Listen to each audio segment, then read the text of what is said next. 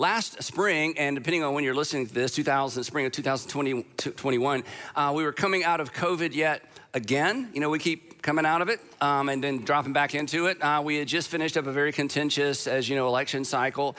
And the way this impacted me personally, if I can be personal for just a minute, I was so grieved and so disappointed, and I would even use it, I don't even know if this is an appropriate word, I was just embarrassed by the behavior and the language of a lot of high-profile Christian leaders and high-profile pastors, bloggers, and radio personalities on both sides of the political aisle, but specifically on the right side of the political aisle. I lean right politically, and so I feel like these are kind of supposedly my people, and some of them are actually my friends, and I was just embarrassed. In fact, I was so bothered by it, I decided to write a book. And that's not normally how I write books, but I just felt like I just have to at least I have to rant a little bit, and then it got longer and longer and longer. And I called the publisher. I said, hey, I just feel like I have a message, and maybe this is just my opinion, you know, but I have a message for Christian leaders and pastors specifically. I think that we, and it's kind of a we thing because we're one body, regardless of what kind of church you're a part of. You know, Paul said, hey, we're all the body of Christ. You know, if you slap me, I'm not going to have your hand arrested. I'm going to have all of you arrested, right? Because, the hand's part of the body. So this can't just be me pointing my finger. It's like, hey, you know, we have the church has a problem. So anyway, the book came out this week. It's called Not In It to Win It. And I want to be super clear about this because I'm super sensitive to this. You do not, if you're part of one of our Atlanta area churches, our network of churches anywhere, you do not need to purchase this book. You do not need to buy this book. You do not need to read this book because for the past 2.5 years, you have lived the content of this book and you've modeled this. And we've talked just about everything that's in the book. We've talked about it. There's a few extra things in there, but for the most part, this is what we've been trying to do. Now, the way I think about this, and I learned this the hard way many, many years ago, made a couple of mistakes. The local church, and specifically you and our network of churches in the state of Georgia specifically, you're my first audience. I mean, this may not be important to you, but I want you to know this. And by first audience, I mean, I am very careful never to say anything publicly or in media or in an interview that I haven't said here first. So sometimes people want to talk to me about a specific topic, and I think, you know what?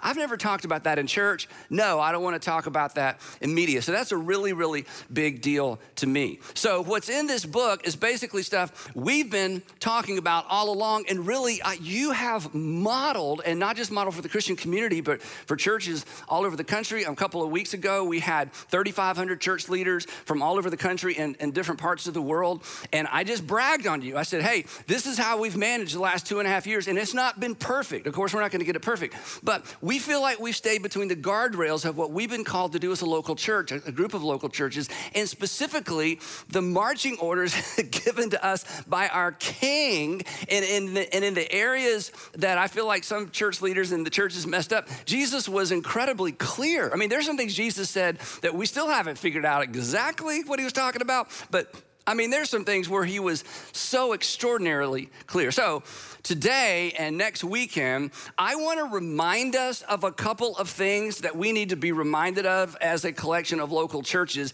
as our nation gears up for another round of, I don't know a better word, crazy, okay? Because it's about to get politically crazy again. And that's okay. And I love politics and I love the conflict, and I love all that stuff like some of you do. Some of you hate it. You just want it to go away. So it's a part of our national pastime. It's a great thing that we have free speech, which, gets amped up sometime to the point where we're not sure it should be so free. But hey, it's way better than the alternative. So I'm not against any of that. But as Christians, as Jesus followers, we have a specific responsibility that we can't abandon, even though we all have widely held and strongly held political views.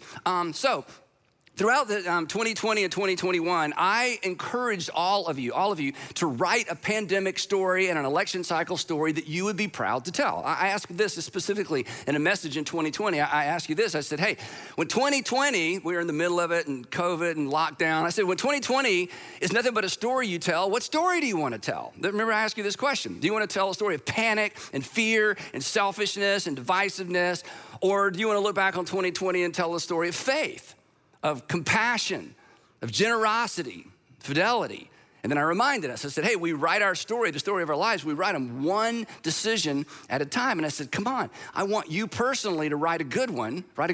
And I want us as a collection of churches in our city to write a good story. And I feel like you did. We suspended services for almost a year, right at a year. We stayed connected in small groups and in driveways. We did stuff in the community. This was still amazing to me. I brag about you all the time. We had the biggest Be Rich in 2020 we'd ever had, and we hadn't met together on a Sunday morning in 5 months. And then in 2021, you went past the 2020 number in terms of your generosity to the community. We baptized, we did weddings, we did funerals, we gathered outside, we continued to stay together, and people still criticize me specifically, and really you as well. Hey, you shut down your church. I'm like, we were not shut down. We just did different stuff because we wanted to be good neighbors, because the hospitals were full. And the issue wasn't what do we think about, COVID and all these things. The issue is, what is our reputation in the community? Because our reputation matters, because we're trying to impact our community. The other thing that we tried hard not to do, and you helped us and me not do this, we didn't politicize the church. And there were people in our various churches, I've talked about this, who wanted me to politicize the church and get up, take a stand. And people left our churches.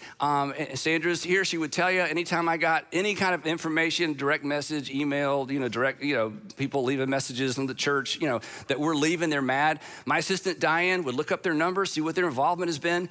And I called every single person who said they were mad at me or mad at the church, and had conversations. And they all started the same way. Is this really you? I'm like, it's really me. That's how it started.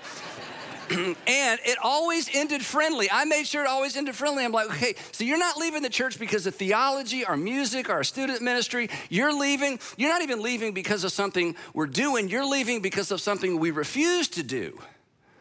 And if that's why you're leaving, then we will miss you. I hope you'll come back, but we're not gonna, So because the feeling was that we had caved into political pressure.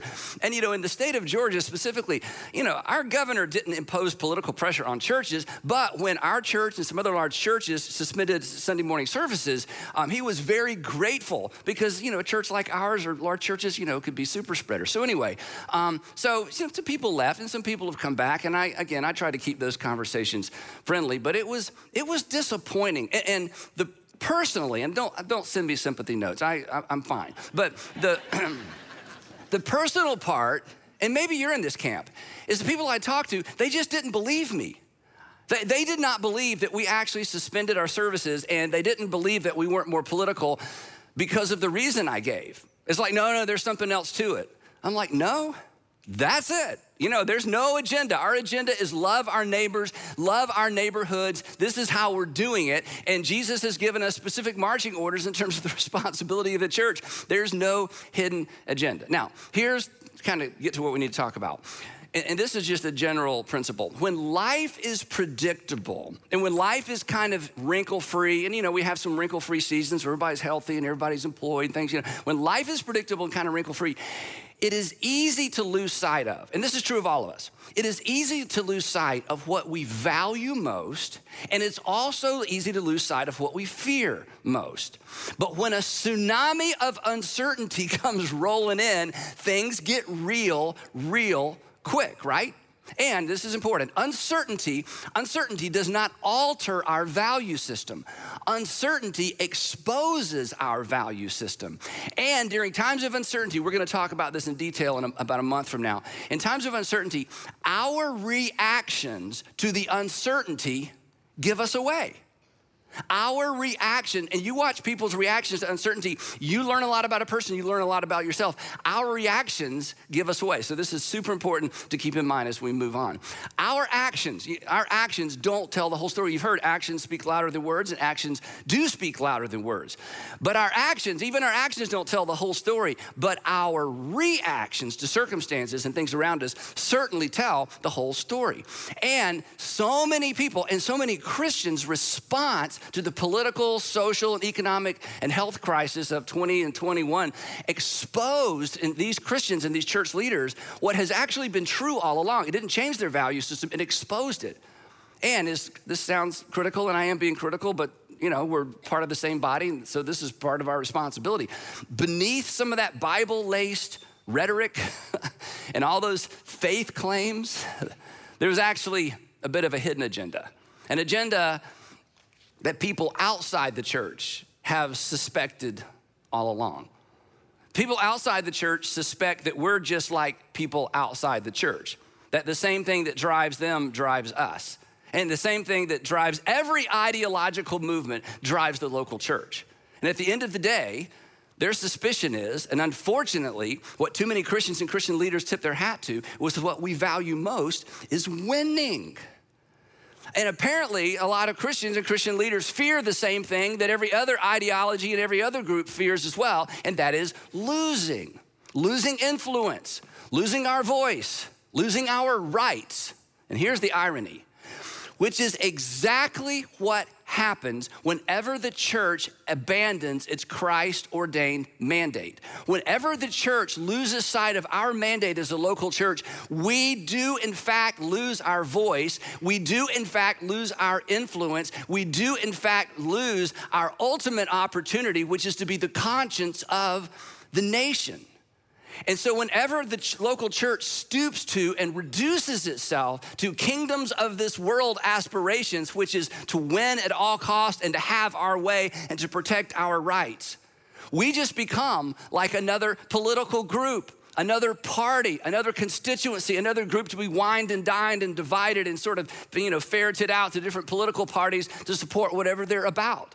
Whenever the body of Christ in general or a local church loses sight of its Christ-ordained mandate, we in fact become a self-fulfilling prophecy. We lose the very thing that so many Christians feel like we need to fight in order to maintain. We're not here to win anything.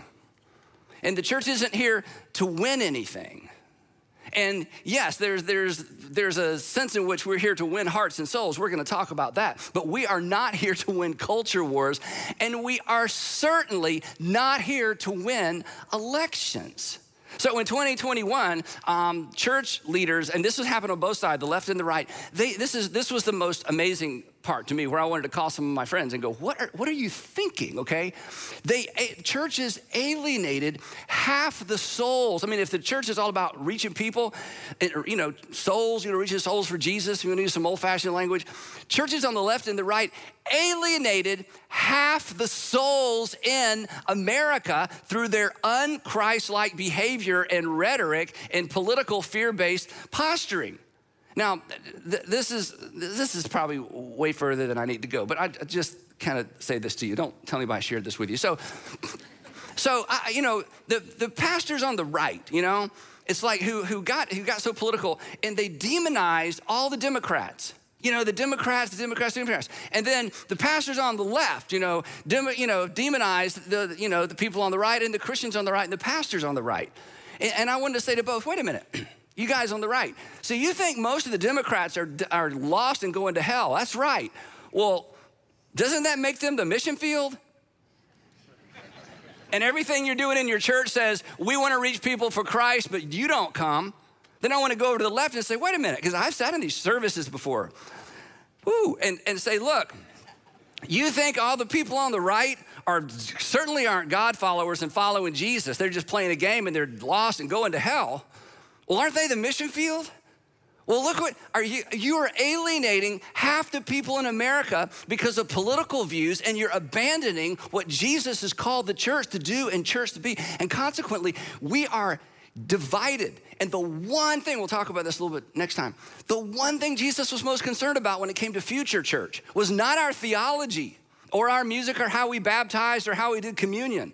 It was unity. He said, the unity of my people is ultimately the essence or the message of people believing that I was actually sent from God.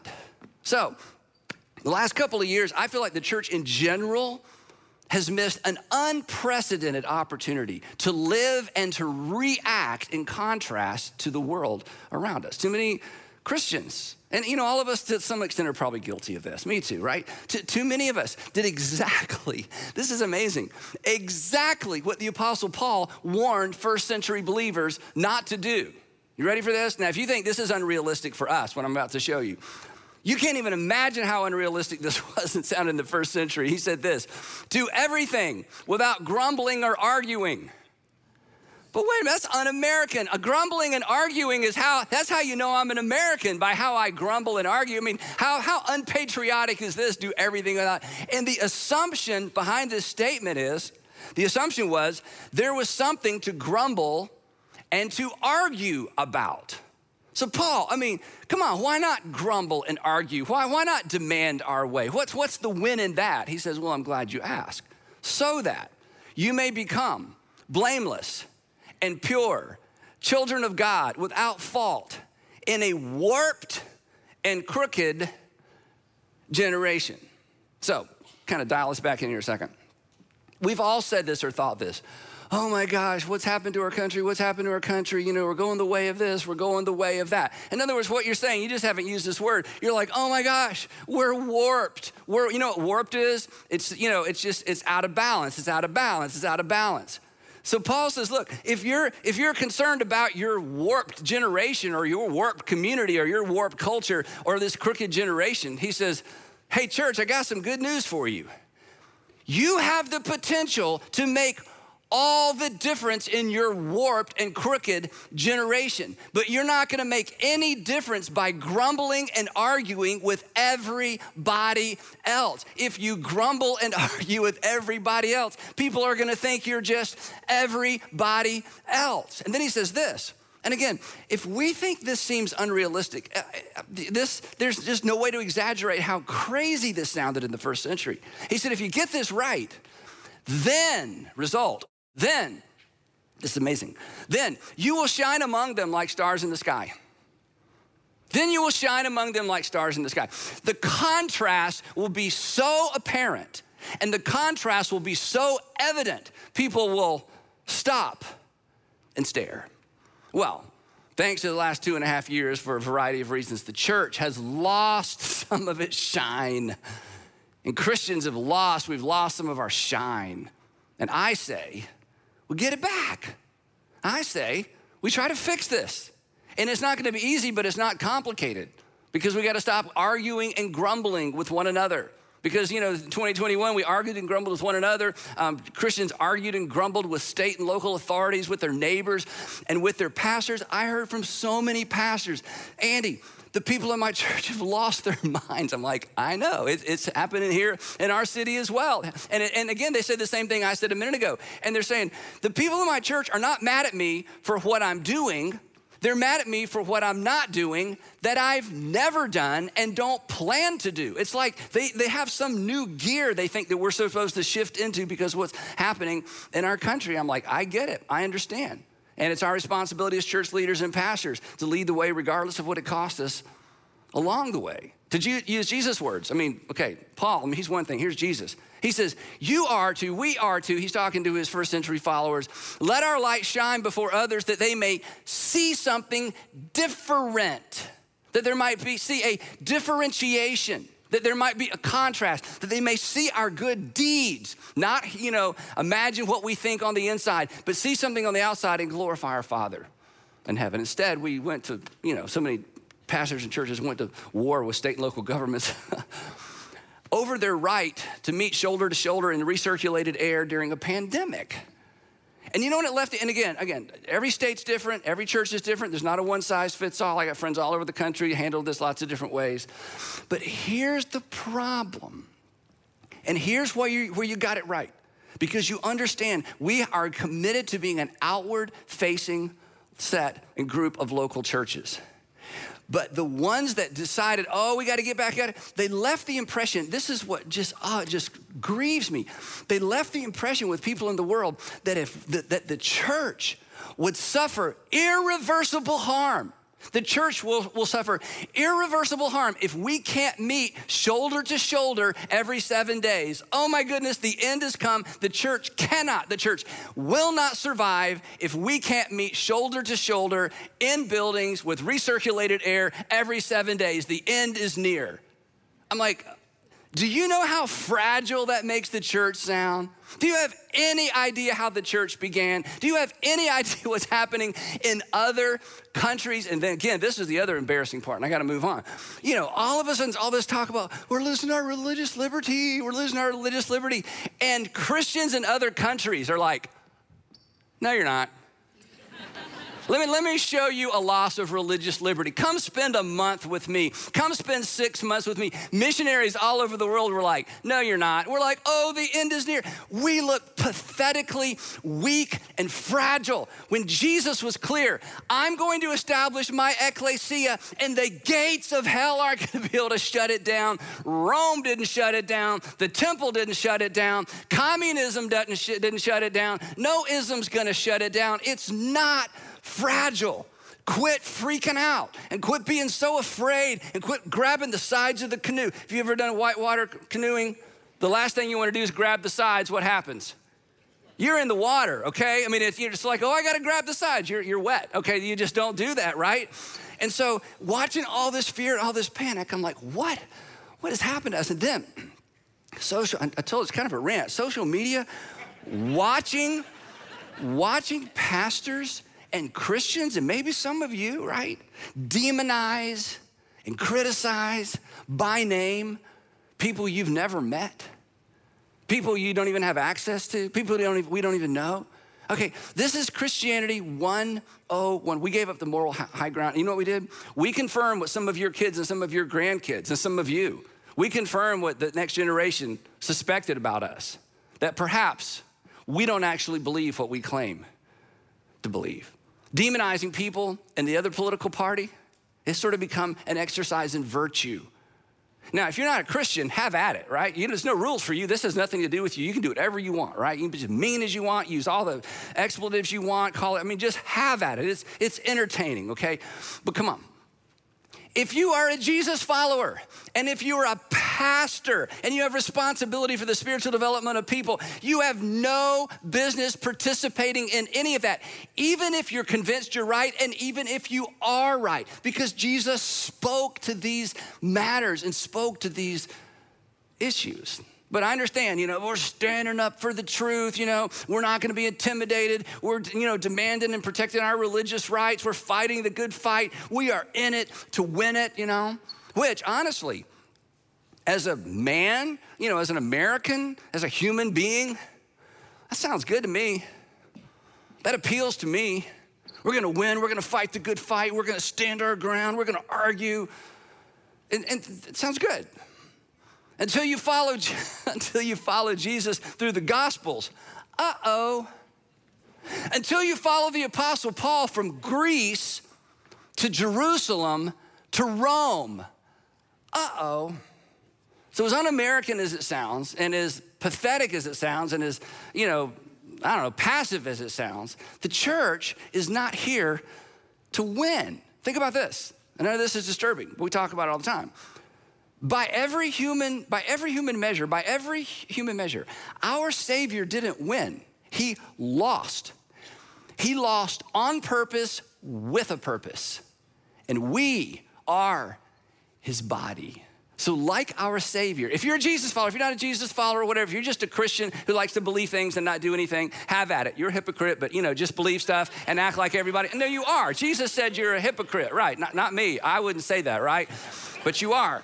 I mean, Jesus put it this way. Hey, anybody who hears these words of mine and goes, and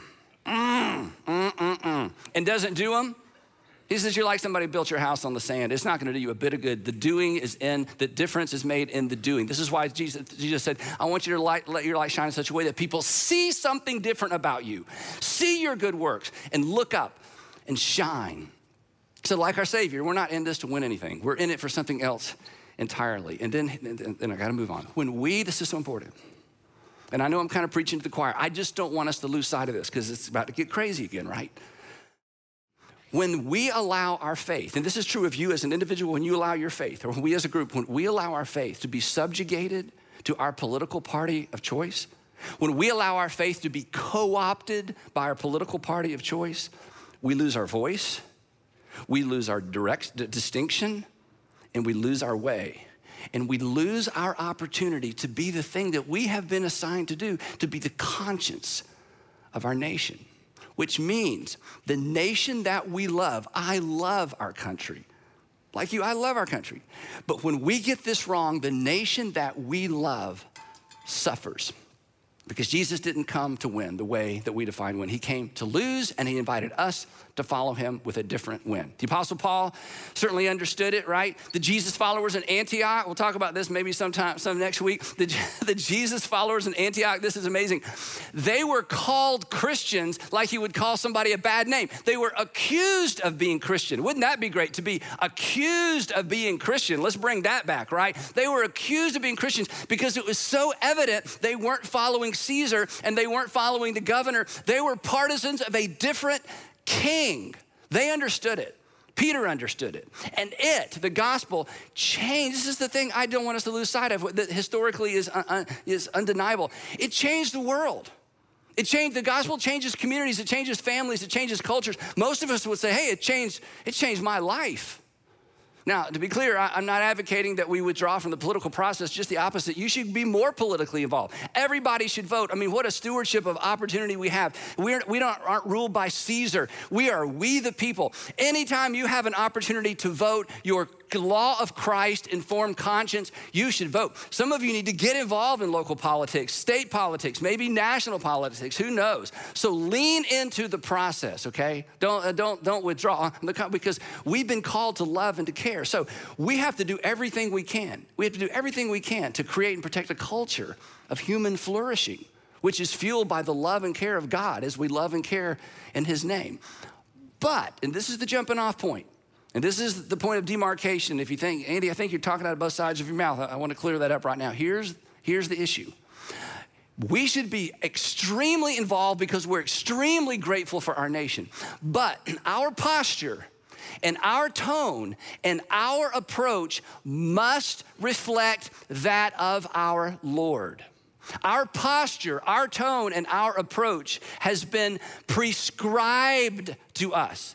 You have the freedom to choose whether or not you follow Jesus, but you don't get to choose what following Jesus looks like, sounds like, acts like, or reacts like, because that has been prescribed to us as Jesus followers. The instructions are on the label. Now, in his letter to Christians, the crazy church in Corinth, the Apostle Paul describes his win. He uses the word win, okay? He says there is a win, but it's not the win the way the world understands and kingdoms of this world defines win. He says there is a win, and he tells us what his strategy for winning is. Now, he's the ultimate church planner. He's doing the impossible job of going into Gentile pagan cultures and not just talking about Jesus, but asking them to abandon this is impossible to imagine. He's asking them to abandon their entire, not their religion, their entire world view. He is inviting Gentiles to think differently about everything and everybody. So here's his strategy. It is so lame. It is so passive. It couldn't possibly work. FYI, his lame ideas, along with Jesus' lame ideas and passive ideas and totally couldn't work ideas, shaped Western civilization. It's why every woman with a car should have a bumper sticker that says, I love Jesus, whether you are a Christian or not, because he elevated the dignity of every single woman, every single child, every single person. It shaped Western civilization. And how did he do it? He did not go about it the way we are tempted to go about it, because he was not kingdoms of this world anything. He was kingdoms of God, the king that came to reverse the order of things and has invited us to follow. Here's the Apostle Paul's approach. It's disturbing, but remember this, it worked. He says this, though I am free and I don't belong to anyone, I have made myself a slave to everyone. Now, we see this word and we think of it figuratively. Remember, he's writing in a time when the entire economy of the world rose and fell on the amount of slaves, the ability of slaves to function, and the ability to purchase slaves. And when he wrote this, every single person, including Paul, Every single person, except for just a handful of people, was potentially someone's slave. It wasn't ethnic slavery, it was poverty slavery. It was, hey, my husband died slavery. It was the crops didn't come in slavery. It's I didn't have any children to support me slavery. Everybody was a potential slave. So this was a really, really big deal. Owned and traded people. In fact, the Apostle Paul's grandparents or parents were probably slaves that had been set free. But in this case, he chose, look at this, I have made myself a slave. Wait, Paul, whoa. But like to everyone? You said everyone. Like even the people you don't like, especially the people. Even the people you disagree with, especially the people I disagree with. Seriously. He decided to place himself under, to serve under, to go second. But he had an agenda. This wasn't just to be a nice guy, he had an agenda. He had an others first strategy and agenda that had been given to him by his king. Here's his agenda. Though I am free and belong to no one, I've made myself a slave to everyone to win. There's the win, as many as possible. So you're into winning. Yes, I am into winning. I'm into winning as many people as possible. And again, Paul's goal, it's impossible, was to win people away from a generationally ingrained worldview to a new way of seeing everything and everybody. How naive, how pathetic. I mean, what kind of strategy is that? Okay, let me get this straight, Paul. So this is your strategy. I mean, this is never gonna work. You are gonna submit to and serve people as a way of influencing people? Paul, dude, that's not gonna work. You can't influence people by serving and placing yourself under them. That didn't work for, it's not gonna work for you, and it didn't work for Jesus. Well, anyway, he continues. He says this. He says to the Jews, this is very confusing to us, to the Jews, I became like a Jew to when the Jews were like, Paul, dude, you are a Jew. What does this even mean? Okay, he's a Jew to us, he wasn't a Jew to him. In the first century, he wasn't a Jew. In the first century, he was a Hebrew from Tarsus. In the first century, Jesus was a Galilean from Galilee, from Nazareth specifically. In the first century, if you lived in Judea, you were considered a Judean or a Jew. So what he's saying is this, even though I'm from Tarsus, even though I was raised in a different culture, ultimately he ended up moving to Judea and he blended in with the Judeans who ran the temple. He said, when I'm around the Judeans who run the temple and have that very specific form of religion and very kind of buttoned up, he says, I've learned to play the game with them. He says this, to those under the law, I became like one under the law, though I myself am not technically under the law. But I can get along with people under the law. I can go along with that. Why? So as to win those under the law. To those who don't have the law, Gentiles, I became like one who didn't have the law, though I am not free from God's law. And then here's the kicker. Here's where suddenly his little story intersects with my story and your story. Though I am not free from God's law, what do you mean? You talking about Torah? No, let me be clear. But I am under, let's say this together, Christ's law. One more time, I'm under, so let me get rid of the word Christ and go right to what it means. I'm under the law of a king. I'm under the law of God's final king, God's one and only anointed one. And my friend, if you consider yourself a Christian, you too are accountable to the law of Christ. And the law of Christ is very simple. You don't even need to write it down. There's not 10, there's just one. You are to love one another as God through Christ has loved you. You are to love the people around you. I'm to love the people around me the way that God through Christ loved me. That is the law of Christ. And Paul says, as I make my way into all these different cultures and interface with all these different people in order to win them over to a new way of seeing the world, I am under the law of God. I am under Christ's law. Here's why this is important. And Christ's law will determine my tone, my posture, and my approach. Christ's law, to love as God through Christ loved me, will determine my tone and my posture and my approach. I'm gonna love others as he loved me. I'm gonna one another, regardless of the political views of the one another's. I'm one anothering. Why, Paul? Oh, same reason. So as to win those not having the law. I said, come on, Paul, make up your mind. You just waffle. Whoever you're with, you're just a chameleon. You just blend in. Take a stand, man. Take a position. You can't stand in the middle. You got to be hot or cold. You can't be lukewarm. These are the kind of things that people threw at us pastors, 20 and 21. It's like, take a stand. You afraid, here's one. You afraid of losing followers? Like, no, if I was afraid of losing followers, I wouldn't take this stand. This is lonely in the middle. Nobody likes you, right? You got shot at from both sides. I learned that from Dr. King, By the way, he has a statue on the mall. The people who hated him, we don't even know their names. Just moving on. Anyway. So pastors who, I'm talking about the pastors who refuse to politicize, come on, the ecclesia of Jesus. A refusal to, take a political stand was viewed as not taking a stand, but we did take a stand. Our stand was simple. We're not going to politicize the ecclesia of Jesus.